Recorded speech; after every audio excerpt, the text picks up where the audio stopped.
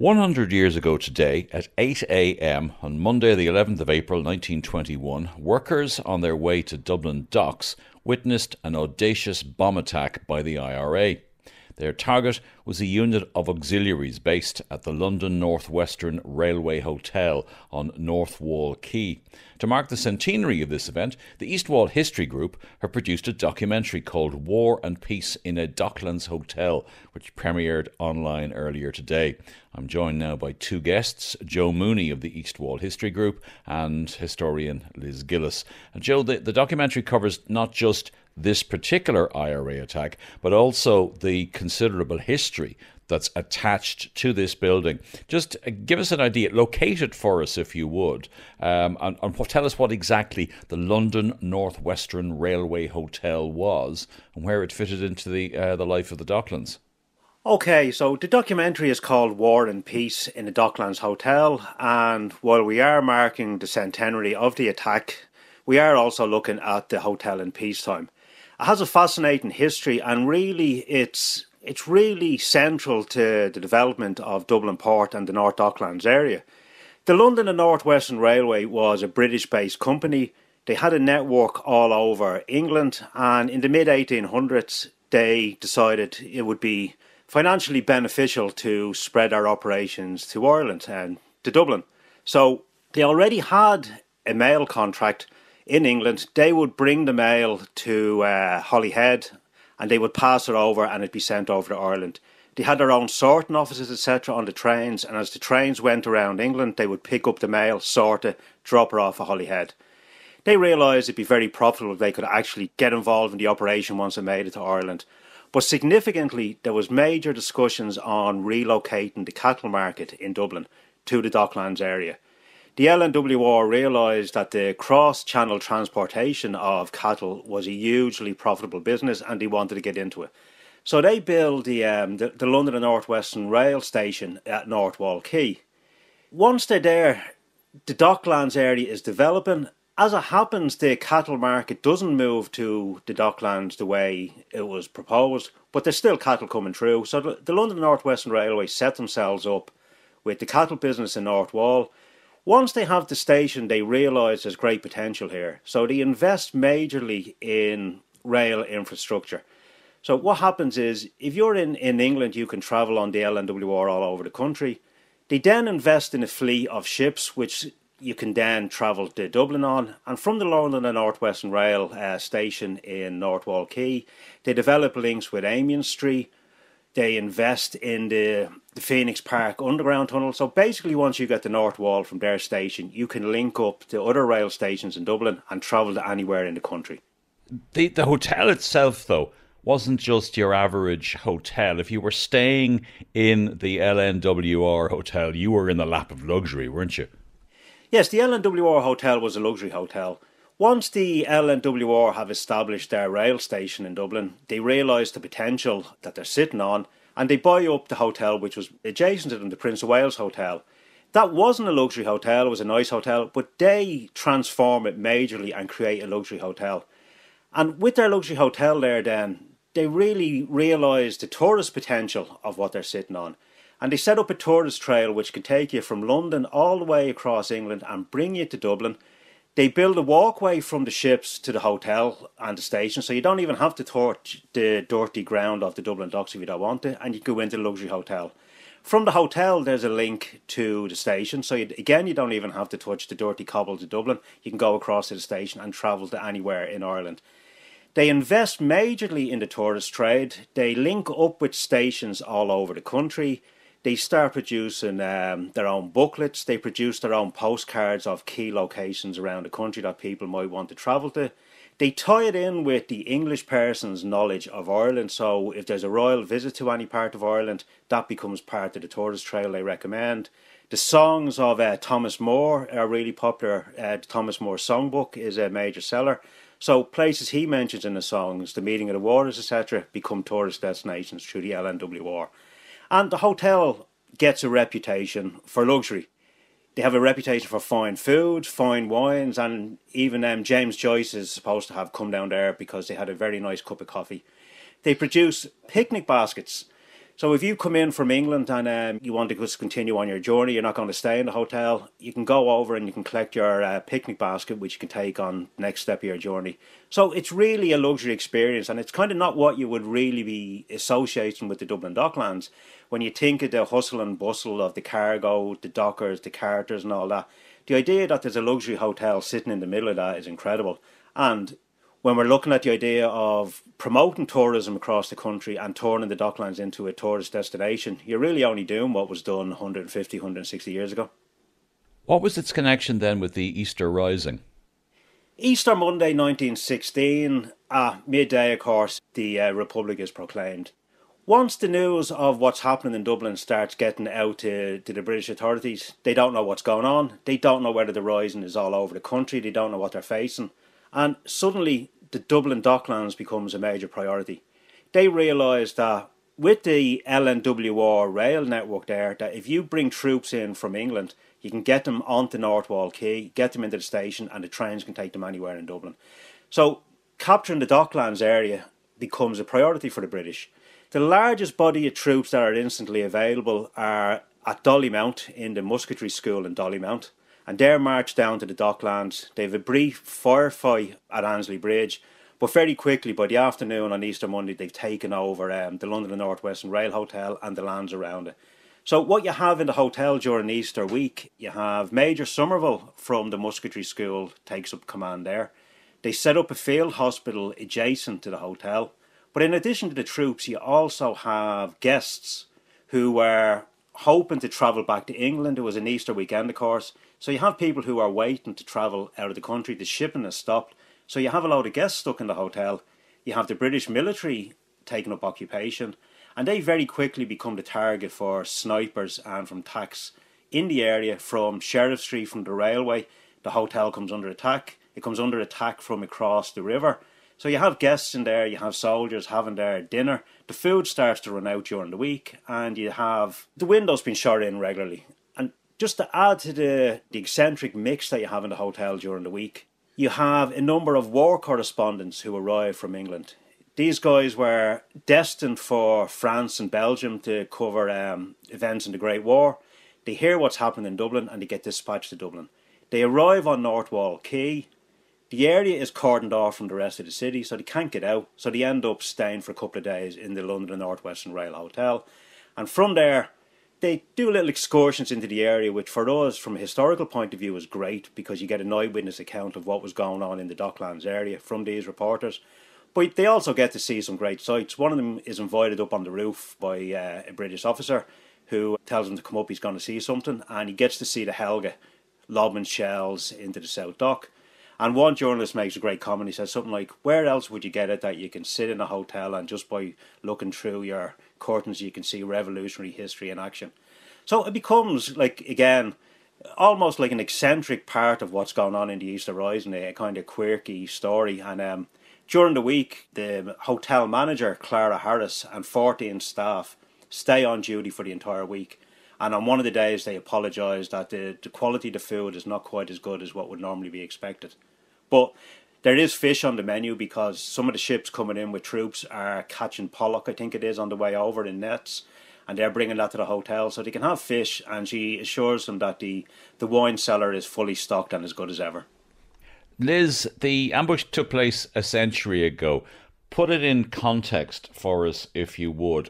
What was the situation with the conflict in Dublin at that time? Was there any sense, any indication, as we know now, that the conflict was actually coming to an end fairly soon? No, Miles, it was actually escalating on both sides. The year 1921 had started pretty badly for the IRA, and certainly by March it did look like the Crown forces were gaining the upper hand. If you look at what happened at the start of the year, the IRA losses, you had the Clonmult ambush, you had the Dripsy ambush, there were a number of IRA men had been executed in Cork, and the authorities were actually ramping up the executions. And That had been the case back in autumn 1920 when it looked like the British were making inroads, that they were getting the upper hand, but then the IRA hit back, and March is the turning point. You had the active service unit of the Dublin Brigade set up. Now, you had flying columns around the country, but in Dublin they were really part-time volunteers. So they set up the active service unit, a full-time dedicated unit of about 50 men who their only aim was to take the fight to the enemy, attack them at every opportunity, and there was a section for each of the Dublin battalions. So they're out in force, and then you have the executions on the 14th of March of the 6 IRA men in Mountjoy jail. And that evening, the IRA were told to go out on the attack. And you just see an increase in the attacks from all of the battalions of the Dublin Brigade. So it didn't seem like it was going to end anytime soon. And Joe, what was a unit of the auxiliaries doing stationed in this hotel in April of 1921? So, the 21st of March 1921, Q Company of the auxiliaries gets posted to the Dublin Docklands, and they're barracked at the LNWR Hotel.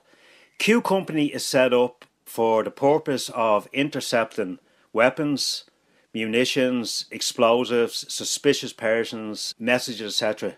that are used in the docks as a base.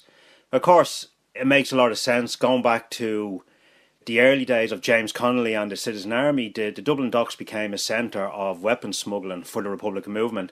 So in the previous years, there's weapons coming in constantly. Practically every ship that's coming and going has some element of Republican supporters amongst the crew, either on the ships or on the docks. They're bringing in weapons, they're smuggling people out who are wanted. So with the escalation that Liz has just talked about, it's decided to base Q Company directly on the North Wall Quay, and their job will be to search every single ship coming and going to intercept wherever they can and neutralise the IRA in Dublin. They're not there for long before the IRA hits them. What was the plan on that day, on the 11th of April, when the attack on the hotel took place? Okay, so with the arrival of Q Company on North Wall Quay, I mean, this is an affront to the IRA in Dublin. This is part of their heartland. This is a key operation zone for them. And with the auxiliaries based on the quay, able to search every ship, it's going to damage their capability to pursue the war, which, as Liz has explained, is escalating. Q Company's brag is that we shall have a complete stranglehold of the traffic in munitions. And that's their aim, and that's what they're hoping to do by being based at North Wall. So what happens is, straight away, the IRA have to respond. An order is given straight away that this base has to be attacked, and within 3 weeks of the arrival, the operation is carried out. The IRA would have had very strong roots in the North Docklands community historically. The Citizen Army and the volunteers were quite strong in the area, so they've been rooted in the area for many years. It's a very, very tight-knit community. Everybody works together, everybody lives together, and there's a huge crossover. Everybody knows each other. So when they decide to carry out the attack, it's only 3 weeks between them arriving and the attack taking place, but they're very quickly able to put a major plan in place to launch a very precise, a very well-timed, and what is hoped to be a devastating attack. They're able to use the local knowledge to great effect. And something people need to remember when you think of the Dublin docks now, there was no bridges between the Custom House and the quays. The Custom House was the last bridge along. So once you went past there, you were using the road or the river to travel. So the plan for the 2nd Battalion of the IRA under Tom Ennis in relation to the auxiliaries based at the hotel is they're going to launch a full frontal assault on the hotel. They're going to attack the front of the hotel with gunfire. They're going to attack the sides of the hotel with grenades, gas bombs, and they're also going to take up positions to the rear and on neighbouring buildings. And they're basically going to pour fire into the building. The overall plan is that by attacking the building, as the grenades go through the windows, as the smoke bombs and gas bombs go through the windows, The auxiliaries will rush to the front of the building to regroup, and they're going to move a very large landmine in a cart up to the front of the building. So as the auxiliaries gather at the front, the mine will detonate, and the plan is that there'll be massive casualties and the possibility even of bringing down the front of the building. Now, where the local knowledge really comes into place is how they're going to do this. The auxiliaries are probably the cream of the crop of the British troops in Ireland. They're here for the one and only purpose is to beat the IRA militarily. They're all ex-military, they've all got war experience, and the IRA know taking them on in a straight fight is very difficult. They're going to do it at the hotel, but they're not going to take any chances, and they block off the entire docklands around them. They use their local knowledge to obstruct the bridges at Spencer Dock. There's lifting bridges to allow ships to get access from the Liffey into Spencer Dock. They're going to lift both of those bridges so vehicles can come down. Further along at Lower Sheriff Street, there's another bridge. They're going to open that, which is going to close that area off. And at Newcomen Bridge in the North Strand and at Ransley Bridge on East Wall Road, they're going to set up barricades and put support parties in to attack any reinforcements coming in. The attack is timed for 8 o'clock in the morning. Again, this is where the local knowledge and the knowledge of the workings of the docks is really important, because 8 o'clock is a shift change. So you have ships on the quays loading and unloading. You have dockers coming and going to work. You have carters, etc. coming up and down. And on Monday, there's no passenger ships come in. So they know there's going to be no hapless civilians caught up in the activity when it takes place. So this is all put into place. At 10 to 8 in the morning, the bridges are open. No more access can come in. And at 8 o'clock, a number of men dressed as dockers, they possibly were dockers, they might have gone into work afterwards, walk up to the front of the building and shoot the sentry there, and the attack is on. So then tell us how the attack actually goes, because let's face it, it wasn't the most successful IRA assault in the history of the War of Independence, was it? No, and I think that's the thing about this attack. In some ways, it's certainly overshadowed by what happened afterwards, which was the burning of the Custom House. But it's often forgotten about, and I think part of the reason is that it didn't succeed the way it planned. Again, it was meticulously planned. It was timed absolutely perfect. But what really tripped up the operation, or what made sure it didn't succeed, was the failure of munitions. And this was a persistent problem that the Republican movement had faced in the War of Independence. At this time in Dublin, the IRA were operating a number of their own bomb factories. They were manufacturing their own munitions. They were manufacturing possibly 1,000 grenades a week. But the problem is a lot of them wouldn't work as planned, and a lot of their explosives around the country and in Dublin wouldn't detonate as proposed. So what happens is, at 8 o'clock the attack is launched. It all goes exactly as Tom Ennis, etc., who's commanding the operation, has planned. They open fire on the building, they throw in their grenades, they throw in phosphorus bombs, which create a noxious gas and starts filling the hotel. But a lot of the grenades they throw in don't actually detonate. And what happens is one of the auxiliary commanders is running down the stairs, mobilising men, and he actually gets hit with a grenade so hard it knocks him over and his hat comes off. He falls on the ground and it lands beside him and sits there, does nothing. He gets up, regroups. The auxiliaries do mobilise towards the front of the building. When Tom Ennis realises this is going the way they wanted it, he orders the mine to be lit. They light the fuse on the mine and nothing happens. The mine doesn't detonate. So 20 minutes of a fierce firefight, Tom Ennis blows the whistle and the men start to withdraw. Despite the failure of the munitions to do what they were meant to do, the operation is so well planned that in a firefight of the intensity that they're engaged in for 20 minutes, they reckon up to 70 attackers were involved in the overall attack. There's only one casualty. An IRA man is shot outside. He stands up to throw a grenade in and he gets shot in the face. That's the only casualty. The IRA use the barrels that have gathered up around the quays. They turn them on their side and they start pushing them forward like something you'd see in a cowboy movie, and start shooting from behind them. All the windows of the hotel are shot up, but once they give the order to withdraw, they withdraw fully. They back away up the quays. Of course no one has got down because the bridges are open. They go out across the rail lines, which they know very well, and they disappear in the streets around it. The auxiliaries give chase very briefly, realise it's not a good idea. They don't know whether they're walking themselves into further ambushes and back away. And aside from that one casualty, everybody involved in their operation gets away, despite the intensity and despite what they're up against. Liz, tell me about the newspapers of the time. How did they report the attack? In the days following, Miles, the newspapers are full of accounts of the attack, and really, really dramatic. Like, it's thrilling actually when you're reading them. It's like you're there. It's minute by minute account and like really dramatic headlines. And they mentioned the fact that the IRA used gas bombs. And they had manufactured gas bombs and they were used in the attack. And, I suppose that adds to the horror because the recent memory of gas being used in the First World War and so on. They use terms like, it was an attack of a very determined nature. Also describing vividly what the scenes were like, that the pungent odour of gas was everywhere. But also sort of reflecting on the determination on the Republicans who attacked, because they do say that the attack was carried out with example coolness. So it's like they're sort of saying that it's a military force that has been involved in this attack against the auxiliaries. But then there's some sort of humorous descriptions because some of the auxiliaries had come in from patrol.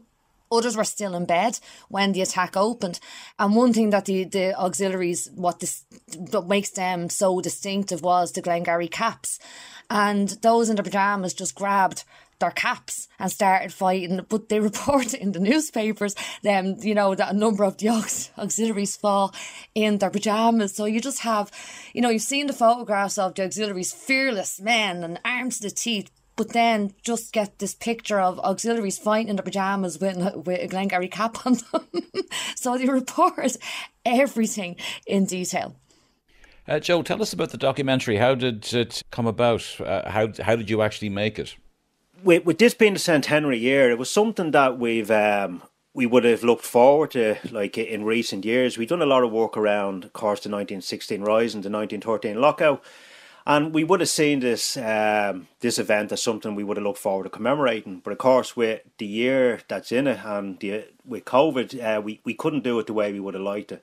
And like everybody else in the last year, we've learned the power of having Zoom meetings and producing our own videos. So it's something we started to do to make up for the fact that we can't have live events.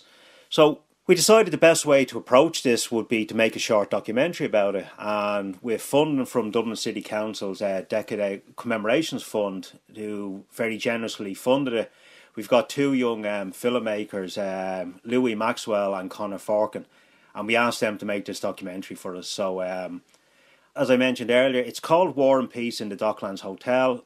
It was very important to obviously commemorate the attack of 100 years ago, but we also thought, with so much of the Docklands history disappearing and so little to see when you go down North Wall Quay to actually remind you what life was like there, we thought it was important to also cover the much longer history of the hotel and bits of history of the local area. So the documentary covers the development of the hotel, the development of the tourist industry in the hotel, and also, of course, the attack. And we have Derek Molyneux, the author of a number of books on the revolutionary period, is featured. He describes the attack in great detail. And Liz also makes an appearance where she describes the overall context in relation to what was going to come next, which was the burning of the Custom House. So it's available on the East Wall History Group Facebook page and on the East Wall History Group YouTube page. We'll put links to both of those on our own website. The documentary is called War and Peace in a Docklands Hotel. It tells the story, as Joe says, not just of an attack that took place 100 years ago today, but the social history of a working class community in the heart of Dublin City. Joe Mooney and Liz Gillis, thank you both very much for joining us this evening. Thank you.